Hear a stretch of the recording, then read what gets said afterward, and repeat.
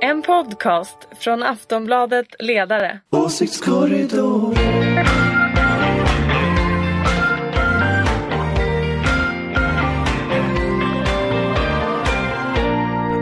Hej och välkomna till Åsiktskorridoren. Det är Aftonbladet Ledarsidas podcast som läggs ut varje fredag, spelas in på torsdag.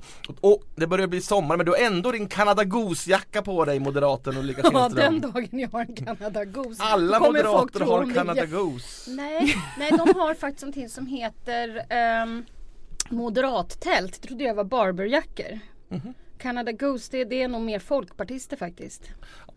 Canada Goose, var inte det 90-tal? Ja, eller? och folkpartister. Jo, nu har det väl blivit så folkligt, men det var ju en klassisk stekarjacka. Annars Carl Bildt brukar ju ha sån här oljerock. Ja, och det kallas ju moderattält. Jaha, det är det som men har moderater sådana? Ja, absolut. Jag kan tänka mig att det var därför det blev en sån totalchock då 2002-2003 när några svartklädda människor liksom började jobba i partiet eller hade jobbat länge i partiet. Så de kallade, jag tror att det var Aftonbladet, nej det kanske var Expressen, det spelar ingen roll, som kallade Anders Borg och mig i Almedalen för Gotmoderaterna.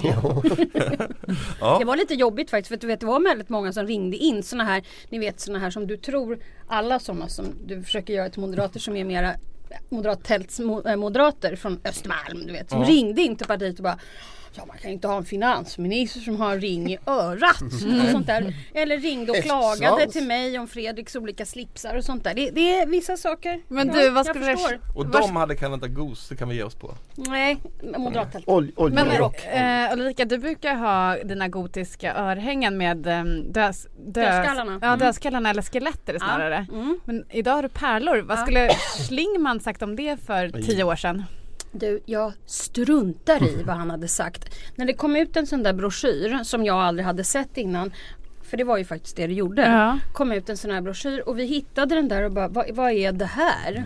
Och då bestämde jag för 3 rader pärlhalsband istället för bara 1 och sådär. Du är punk Ulrica Schenström. Moderat och Jonna Sima här.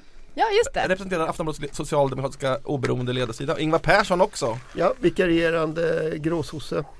Eftersom Anders Lindberg är borta. Mindre fast bråkig. Lindberg kallas för högersosse. Ja, då får jag vikariera. Nej, hummersosse. Ja, det är vad vi säger.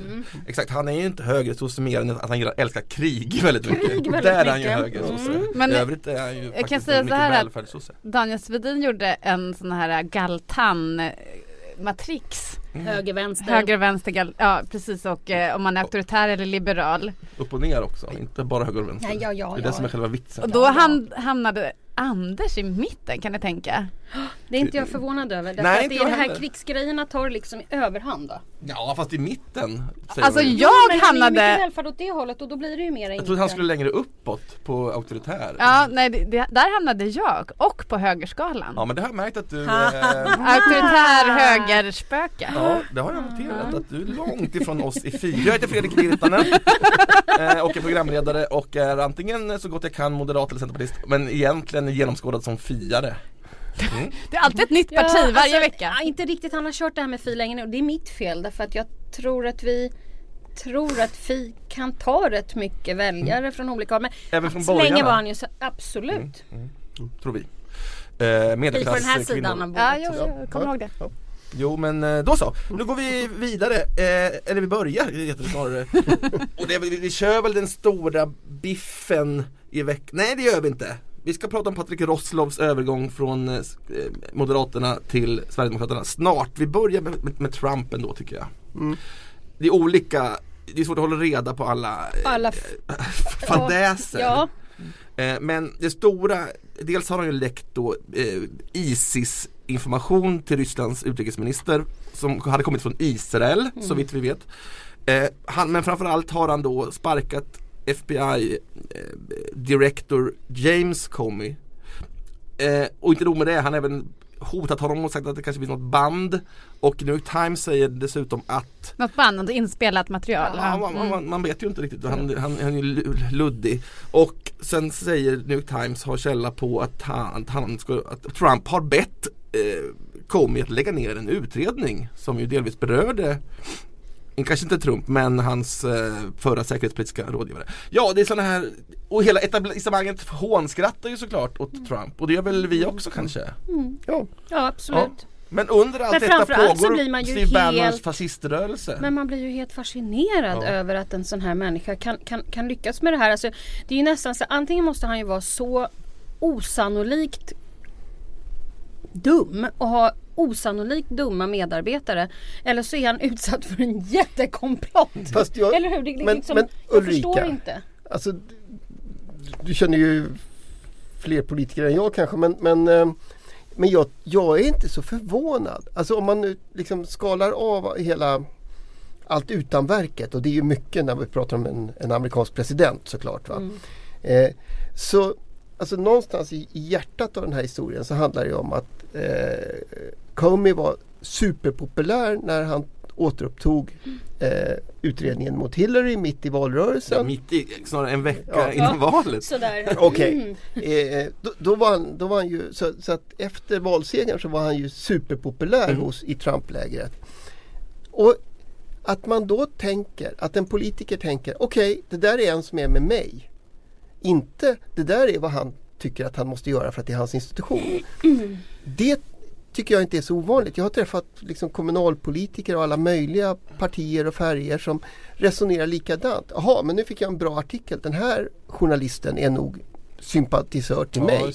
Och sen när samma journalist nästa vecka skriver att vederbörande har gjort något dåligt, då är man personligen kränkt. Ja, men det måste man ju, jag menar, hallå? Jo, men så är ju. Man måste ju fatta det, men jag har ju jobbat med rätt många politiker. Eller hur? Och det kan man bli. Så har man kommit in och sagt så här, du har väl ringt till den redaktionen och skällt ut dem. Och så har jag tittat så här, absolut. Och så bara, dum i huvudet. Nej, men är det inte precis det som har hänt? Och Trump är detta i kubik, menar du att han är väldigt känd för vad folk tycker om honom? Comey var liksom, han var toppenbra när han avsatte Clinton, toppen. Och nu, då säger man åt honom, men du kan väl ta bort den där tråkiga utredningen. Och så gör han inte det. Jag tycker den här amerikanska kolumnisten Richard Brooks, som skriver i New York Times men även blir översatt i DN. David Brooks, ja. David Brooks heter han. Bra. Alltid blir något fel på namn. Ja, det gör inget. Nej, men han skrev en intressant analys idag, torsdagar då. Om Trump, och att han är liksom som en 7-åring. Det här med att han inte har någon koncentrationsförmåga längre stunder, så han inte kan tillgodogöra sig fakta och liksom lyssna. Men också att han har ett enormt behov av att känna sig omtyckt. Och att det kan liksom ha varit en förklaring till det här som hände med ryska utrikesministern Lavrov. Att han liksom berättade den här IS-informationen som han hade lite för att visa så här att kolla, vi är vänner och du tycker väl om mig, att vi kan vara... Han vill vara buddy. Ja, precis. Och Brooks skrev också, jag läste den i New York Times, att han är världens främsta exempel på Krüger-Doppling-effekten, heter den så? Den här, en slags psykologisk effekt som gör att man är så inkompetent att man inte ens kan förstå sin egen inkompetensnivå. Ja, men det för inkompetent för att förstå sin inkompetens, helt enkelt. Han vet inte om sina svagheter. Och det här kan vi skratta åt, och det gör vi ju. Och han gör ju, men det här är inte det här typiskt. Jag läste just vad kampanjen sen skrev ut, liksom, den gamla kampanjen. Då var det ju, det här är vad vi väntar oss. Den djupa staten emot oss, som Steve Bannon hade rätt, det kommer inte gå rätt, etablissemanget motarbetar oss, jada. Så det funkar på, alltså, hans gräsrotsfascister, allt högern kämpar ju vidare här, medan den här baffunen på toppen skrattar vi åt istället. Och det där, jag tycker det är ganska farligt. Det är väldigt farligt. För det är precis samma problem som kvarstår då, liksom. Ingenting förändras, och Demokraterna är fortfarande ett parti för övre medelklass, liksom. Men det intressanta är ju ändå i slutändan, för Brooks artikel var ju väldigt så här typiskt New York liberal håna vid den här idioten, liksom. Alltså allting som de etablissemanget påstås göra, liksom. Men det är ju ändå intressant att se hur länge han klarar av att vara kvar. För att det här är ju inte några små saker som har inträffat, eller hur? Det är ju liksom ganska mycket, det är ju enorma grejer.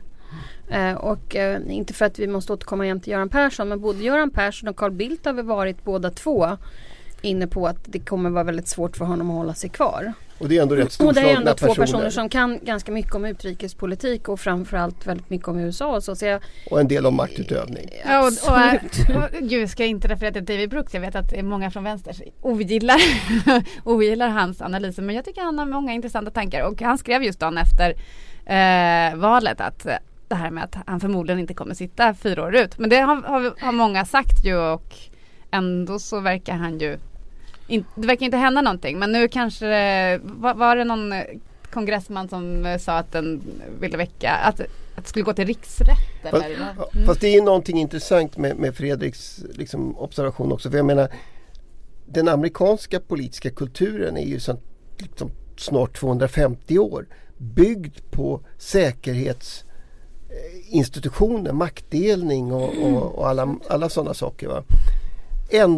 Ändå sitter då uppenbarligen på posten som världens mäktigaste man en person som man på allvar diskuterar om det liksom är klinisk dårskap.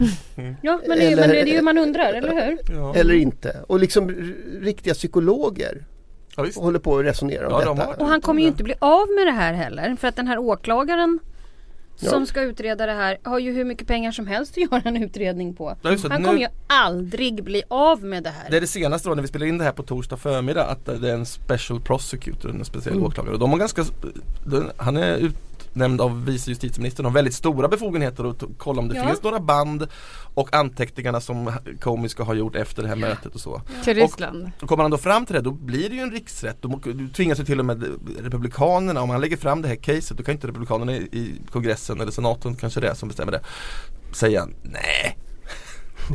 Vi glömmer det här. Nej, det blir svårt. Alltså, men samtidigt så finns det ju hela tiden många, som du påpekade, att det här splittringen som sker i samhället som verkar bara fördjupas. Alltså som när Trump säger att det finns ingen annan president i historien som har blivit lika baktalad som jag. Av media.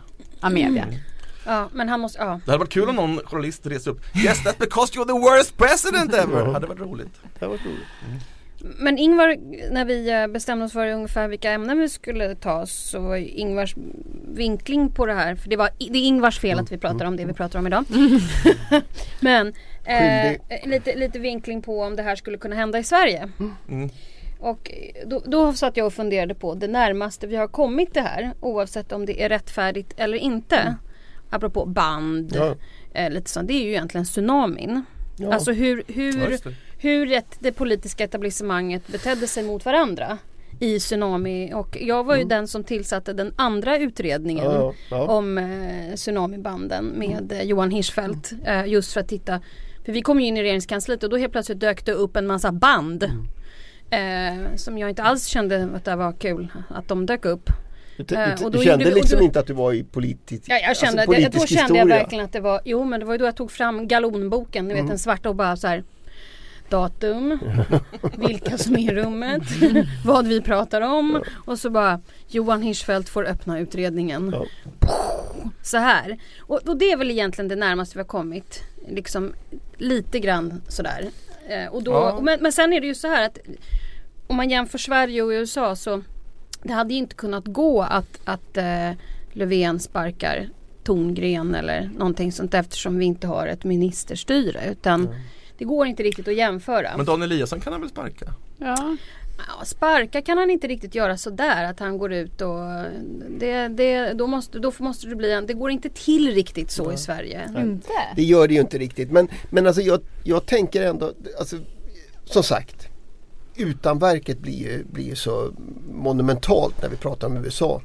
Eller hur? Det är liksom, det är fantastiska saker, men vi har ju kommuner till exempel i Sverige där nog egentligen enstaka personers liksom egen maktposition plötsligt har släckt ut alla möjliga kontrollsystem. Vi hade ju en kristdemokrat känd för sin snålhet som i en dalakommun, Sakredius, som satt igång och efterforska källor i väldig skala när han blev blev kommunalpolitiker. Nu är vi långt ifrån världens mäktigaste man. Ja, det är vi ju naturligtvis. Alltså, men jag tror att de psykologiska men det var ju liksom det här jämförelser. Ja, de psykologiska funktionerna tror jag är de samma. Ja. Eller bygget av Friends Arena i Solna kommun. Där var det också många skalpar som rök. Jag ser mycket fram emot att Comey ska börja säga saker. Han har inte sagt någonting än. En hedersman. Ja, vi får väl se. Men vad kan han få för jobb motsvarande? Han kan bli säkerhetschef på... Han kan väl åka runt och hålla föredrag. Det borde väl kunna vara rätt lönsamt. Sitta där och vara chef FBI, det är en väldigt fet och mäktig position. Det är ju kul, för jag menar det får man nog säga. Ja, allt efter det är så här... Walk in the park. Ja, jag menar, men jag menar, det är också häftigt just därför att den där institutionen i populärlitteraturen i alla fall, så är den ju känd just för sina egna, för liksom de hemliga filerna. J. Edgar Hoover och möjligheten att liksom hålla koll på alla politiker, att vara oavsättlig. Det är som du vet, det är som i början på House of Cards, och då pratar vi om den brittiska versionen, den första som kom på 90-talet, när han, the chief whip, sitter på sitt rum och tar emot politiker inför nomineringsprocessen och börjar ta fram så här: ja, här köpte du en prostituerad och här gjorde du det här, du ställer väl upp sen på det här och det här, och så bara för jag har ju grejerna här. Så, och sen in i kassaskåpet. Det var väl så Hoover arbetade under 40 år. Det är så det sägs att han gjorde. Ja, vi måste gå vidare. Stort i veckan blev det ju för att Patrik Roslow, Skåne moderat, som jag inte visste fanns knappt innan. Inte jag heller. Inte du heller? Nej, det är helt osannolikt. Vilken nolla. Ja, jag vet vilken nolla jag är. Nej, han tänkte jag. Ja, även du kanske. Jag kanske är nolla som inte har koll. Ja. Nej, och han går då över till Sverigedemokraterna. Som vad det ser ut i åsikt tidigare har han inte varit en särskilt skånsk moderat, för de skånska moderater är ganska nära sverigedemokratiska. Ja, det kanske de är. Jag känner väldigt många skånska moderater som verkligen är väldigt långt ifrån SD. Men han har nu hoppat över, och det ser ut som att han gör det bara för att han vill sitta kvar i riksdagen, för att han skulle åka ut annars. Ja, alltså detta är helt obegripligt, men ja, om han nu har blivit Sverigedemokrat så är det väl bra att han går till Sverigedemokraterna. Det är väl bra att han inte stannar kvar. Sen de här, jag såg Aktuellt igår, och så de här mejlen där han har skrivit, det är klart att de flesta som har varit i ett parti vet att det finns en partilinje. Och det spelar ingen roll om man är Moderaterna eller Socialdemokraterna eller Miljöpartiet för den delen. Då svarar man så som partilinjen är. Så kanske man inte alltid tycker så och så vidare. Men det som jag tycker han gör absolut mest sämst i det här, det är ju att han hjälper Jimmy Åkesson. Och han hjälper till att försöka undergräva något slags ledarskap i både Moderaterna och Alliansen. Alltså, vad han gör är ett dubbelfel. Och dessutom, han har säkert tjurat på grund av att det är en massa mygel i Moderaterna, och han har åkt ut under de här liksom processerna. Så är han väl förbannad då. Och då ger han igen genom att göra så här. Och då gör han liksom 2 dåliga flugor i en smäll. Ja, men 2 opportunistiska flugor. Ja, det verkar ju vara en väldigt så här personlig, men det är en tragisk historia där han märker att han förbittrats efter något möte där han inte har kommit på valbar plats. Precis. Och istället för att då kämpa, och det är det här jag pratat om med makt och position. Det här är makt- och positionsuttryck. Man är bara intresserad av positionen och inte av förändra eller förbättra. Man har suttit och liksom kört partilinjen, inte för att säga Finn Bengtsson som ju har velat ha en budget, och när Anna Kinberg Batra gick ut och sa det där med SD då sa han, jag har aldrig sagt någonting om SD, jag har bara pratat om en budget. Så att, ja, han var ju ute också igår och tyckte att det här var helt osannolikt. Ja, men det är svårt. Men är inte det som någonstans vid sidan av de här personliga liksom, historien som man, det är klart att det måste vara jättemycket ilska i Moderaterna över det här. Och det var ju också krav på att han skulle lämna sin riksdagsplats och sådär då, förstås.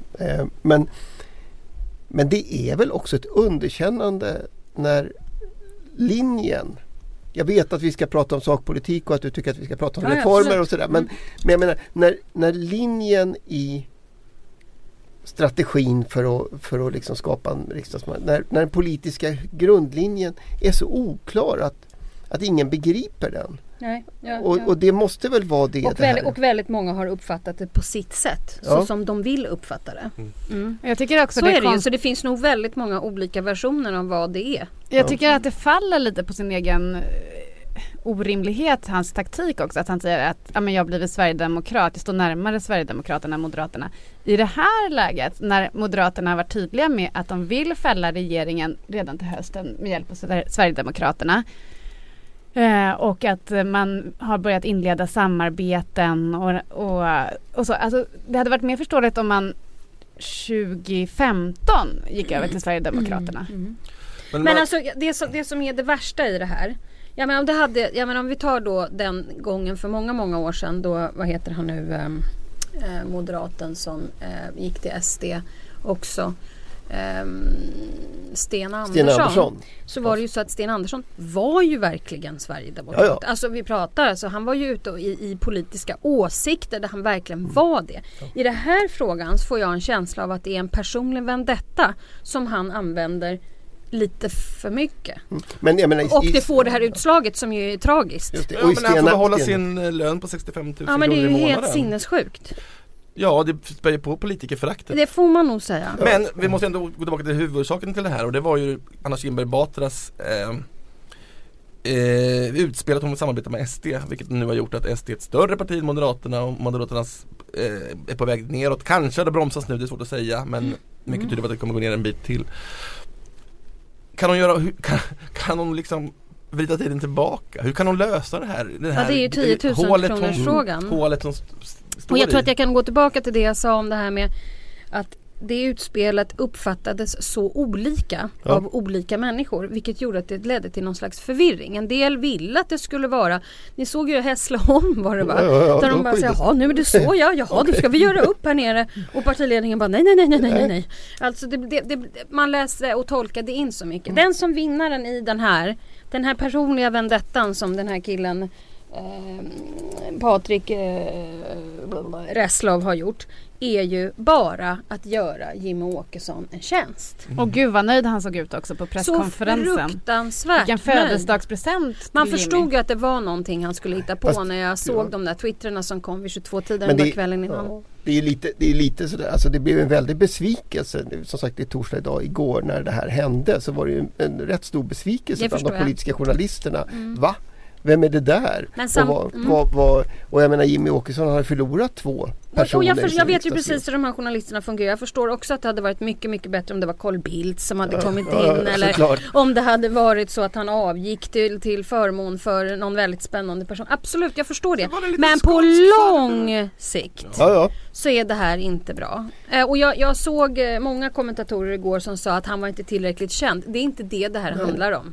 Nej, och vi skriver ju idag, om man då får säga någonting om det. Det är också. Du som skriver, eller? Till och med det. Men vi är lite kollektiva på ledarsidan ändå. Vi har en linje. Så skriver vi att det här handlar om Moderaterna. Det handlar inte så mycket om Sverigedemokraterna, även om det är en skalp för Jimmy Åkesson. Nej, men det är ju, det handlar om Moderaterna, men det blir bara poäng till SD. Så att han fattar ju det. Ja, så att det här med att liksom hetsa upp sig för mycket kring den här Vesla, det är ju liksom... Men även om det blir en poäng Reslow, jag ber så hemskt mycket. Reslow. Vesslan tänkte du på. det var... Vilket djur. Ja, just det. Nej, men även om det är den största poängen är Jimmy Åkesson, så är det ju ändå inte bra för Anna Kinberg Batra såklart. Det här är ju ändå någon slags signal om att det är klart, det är många av de moderata väljarna som har gått från Moderaterna till Sverigedemokraterna. Det här blir en signal på att även politiker även att SD är ett högerparti, vilket de, alltså, jag vet inte om de ens försöker förneka det längre, men många gör ju det. Många av politikerna i toppen, bland annat Jimmy Åkesson själv, har ju en bakgrund i MUF. Men alltså, och det är ju intressant också, han har ju tydligen varit med sedan 1983 och att man väljer att ta det här steget när alla som vet att när man har varit med länge så är ju mycket av en vänskapskrets och de man umgås med är mycket i partiet liksom, eller och från andra partier för övrigt.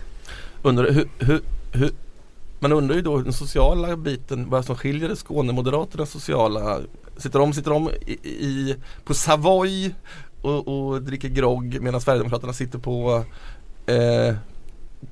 Bishops bar. dricker grogg. Ja, moderater dricker väl grogg. Han är rolig. Och medan måste han nu börja hänga i lite enklare lokaler kanske? Nej, nu måste han ju faktiskt...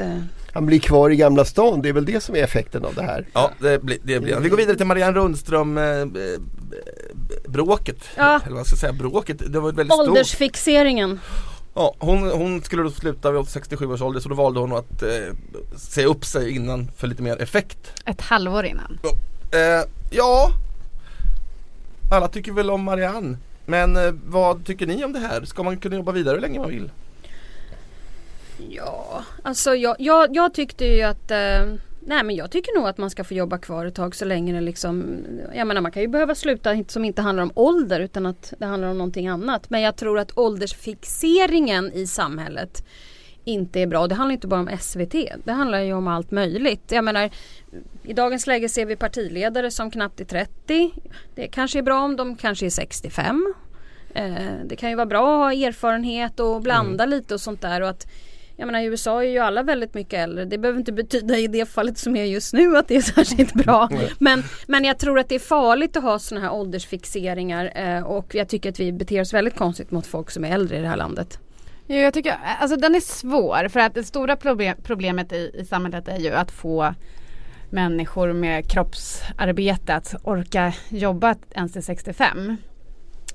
Att inte kroppar och så ska vara utslitna i förtid. Men sen har vi ju också de som är pigga och starka fortfarande vid 67 och vill fortsätta. Och jag håller med om att det är klart att man ska ta tillvara på den kunskapen. Jag ser fram emot när vi erfarenheten. får en partiledare i landet som är så här 62. Och det är bra för statskassan också. Men då måste vi komma ihåg att ungdomarna måste ju få plats. Ja, jag tycker också att det finns men det kan inte vara antingen eller. Nej. Eller hur? Det kan inte vara... Men ofta det blir ju faktiskt det. Även om Marianne Rundström hävdat att det inte är så. Fast jag tycker att man måste tänka att det är en... Alltså det är en fråga, vad är bra tv? Det är en annan fråga, hur länge ska människor i allmänhet kunna arbeta? Det håller jag helt med om. Därför det måste ju rimligen finnas 32-åringar som inte borde vara i tv. Ja, det kan det nog göra. Alltså, vi säger så. Så jag måste säga att just när det kommer till tv, just när det kommer till tv, så eller den typen av toppositioner, det gäller också partiledare eller ja, men det finns en massa saker där det bara finns några få poster. Då kan det nog inte riktigt vara ett argument, för mig är det inte ett argument att vi måste ge plats för de unga och därför måste vi flytta på de gamla. Det kan hända att man måste göra det för att det ska bli bättre tv, men inte för att de unga ska få plats, för nästan inga unga kommer i alla fall att få bli tv-personer. Alltså de allra flesta blir ju inte men nu det. måste jag få vara lite tant här. Och nu måste du är ju moderat. 44 år och tant. Och moderat. Moderat tant. Ja. Okej, fine. Jag fick just höra att du är ordförande för Moderaternas kvinnoförbund. Nej, vi är inget förbund, i ett nätverk. Men kvinnor kan. Kvinnor kan och kvinnor ska fram. Ja, det gläder men mig. Om jag nu skulle få vara lite sådär så tror jag också att du starka kvinna i partiet. Nej, avbryt inte kvinnan. Nej, utan du ser, det är liksom hopplöst. Det här va. Man får inte ta plats. Då börjar han bli irriterad. Ska du lära mig feministisk analys? Ja, du utför ju just nu det som jag som är fiare. Det är just det här man behöver kvinnonätverk för. Ja, absolut. Jag vill lyssna på dig. Ja, jag också.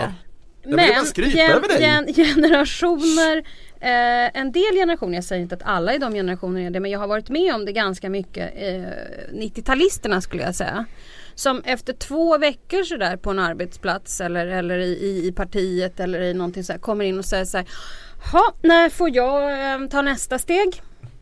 Och jag vet inte, vi 70-talister ändå växte upp med att man jobbar skithårt och arbetsinsatsen i slutändan leder till nästa steg. Ska du börja tjafsa om allt för curlade barn nu också? Eller? Nej, men det kommer jag inte säga, för jag är nog dödscurlad själv, så det är inte det.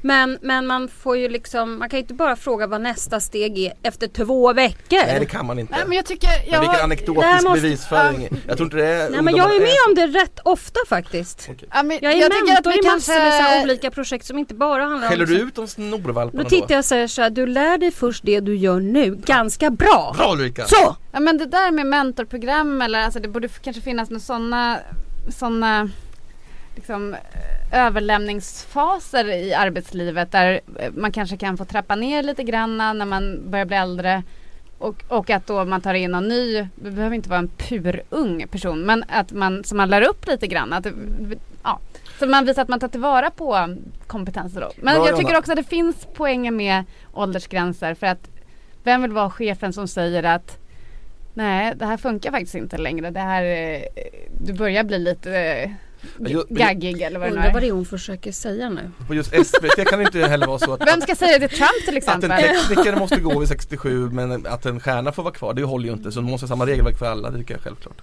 Sen kan de ju frilans vidare och det kommer de göra. Men nu går vi vidare. Men nu tänkte inte jag bara på det med SVT, utan nu tänkte jag hur det är som ren mera generellt. Nej, absolut. Men nog kommer det bli att åldersgränserna höjs ju äldre vi blir. Alltså det har ju hänt väldigt mycket. Ja, men jag kommer aldrig glömma när vi kom in på statsrådsberedningen. Jag tror att det var DNs kultursida som hade skrivit, det var någon som hade skrivit en insändare, det är säkert en väldigt känd person, jag kommer inte ihåg vem det var nu, som hade skrivit: det är så obehagligt, tänk att statsrådsberedningen leds av människor som är i vår barns ålder. Och det var ramaskri och de kallade oss för fritidsgården och såna här saker. Så att det är svårt att ta över som ny generation. Såklart, om vi ska liksom. Såklart. Ja, men det så och ändå händer det precis just nu. Och nu har vi partiledare som är liksom 10 år yngre än det som vi var. Och en president i Frankrike som är 78. Nej, han fyller 40 år. Han fyller 40. Ja, exakt. Han är också redan barnet. Ja, men här, och Annie Lööf var ju en sån som inte var torr bakom öronen, men nu fick hon barn och sen blev hon det. Jag tror att men hon var ju väldigt... den där! Hon var ju väldigt... Den där! Ska ni göra en sån här mem på den? Och nu bara, inte det citatet! Man måste föda barn för att vara en riktig kvinna! En riktig kvinna! Ja, alltså det borde en riktig sån här konservativ gubbstrutt där inne. Hallå, vi snackade just om hur Annie Lööf, hur dålig hon var innan hon blev bra. Har gjort flera gånger. Ja, det beror nog på en dålig innan hon blev bra. Men okej. Skönt med den utvecklingen. Ja, nu är hon ju toppen. Hon är ju för fan störst i alliansen. Det är ingen snack om den saken. Och jag med barnafödandet. Nej, jag skojar. Det är som partiledardebatten där alla tog upp sina födslar också. Ja, exakt. Det är någonting nytt med det här. Det är så här, ja, min förlossning var en sån jävla damemiddag. Men det gjorde ju faktiskt även Anna Kinberg Batra där på era Sverigedagar. Ja, men någon kommunikatör har sagt att det här går hem. Alla har fått barn. Du är väldigt privat. Ja. Ingen robot, du är privat. Men var det inte Carl Bildt som hade just argumentet att han blev far i någon debatt med Ingvar Carlsson? Att han har bidragit till babyboomen i början på 90-talet. Så att det finns att gå på, men det blir mer privat nu. Det får vi tydligt. Undrar vad Gunnel Blanseflor gör idag. Det tar vi ett annat program. Nils Bildt. Man trodde ju att han blev säkerhetsexpert, men det var inte samma Nils Bildt. Nej, det var tur att det inte var. Det jag minns från debatten var att Stefan Löfven fick jag veta av Jan Björklund är inte Jesus. Så det hade jag innan dess trodde jag. Jag var i chock. Jag har alltid trott att men Stefan Löfven är ju Jesus. Nej, det är han inte. Är han inte? Nej. Inte! Alltså, alla mina illusioner bara brast. Men ja, det var, och det här har han slipat på förmodligen. Talskrivare på talskrivare. Säg det nu, säg det nu. Kom igen. Ja, nu sa han det! Och alla han är inte Jesus! Och alla folkpartister bara twittrade ut med det. De var så nöjda med det. Jag fattar inte ett ord. Det är klart det är inte Jesus. Han är inte Gwyneth Paltrow heller. Ja, nej. Nåväl, jag tyckte det var lite kul, men det får man inte skämta det här landet heller. Jo, jag tycker snarare att han upphöjde Göran Persson där till att Göran Persson till Jesus. Stefan Löfven. Ja, så sa jag. Göran Persson. Han är ju Jesus. Ja, han är ju Jesus. Det kanske det är så det var. Okej, Hulta Bulta, han har ju äntligen fått träffa, eller ska träffa han är inte bara i Örnsköldsvik längre. Nej, jag vet. Han har tagit sig utanför landet. Ja. Sluta. Nej, han är faktiskt i hetluften just nu. Men just nu har han ju också köpt ubåt. Han håller på med ubåtar också. Jag läste Svenska Dagbladet i morse. Absolut. Det är ett stort bråk om hur man ska betala eller vad man egentligen har skrivit i kontraktet. Och det är klart att i de där kontrakten så slutar det väl med att Saab tjänar en jävla massa pengar. Ja, men det är väl Kockums här som har liksom, vad är det, den heter A28 eller någonting sånt där. Som ju Hulta Bulta tog över, skickade in säkerhetspolisen för att ta ritningarna när de skulle till Tyskland. Ja. Det är en stor affär. Men det borde bli en film. Det kommer in en åklagare här som men kan någon säga vem de ska träffa? Han är faktiskt i USA för att träffa sin motsvarighet där i Äntligen USA. Bland de stora. Men jag tror ju, alltså egentligen är han där för att sälja de här ubåtarna. Alltid. alltid. Alltid. Nej, De åker runt i världen och säljer flygplan och ubåtar. Ja, men det kanske är, men det var ju hur det militära samarbetet mellan Sverige och USA ska se ut under Trump. Så att Jag tycker du sa under Trump. Och jag bara, lady in the Tramp. Jag kan prata engelska. Det här var ett riktigt bra program. Så nu tycker jag vi slutar när vi innan vi är på topp.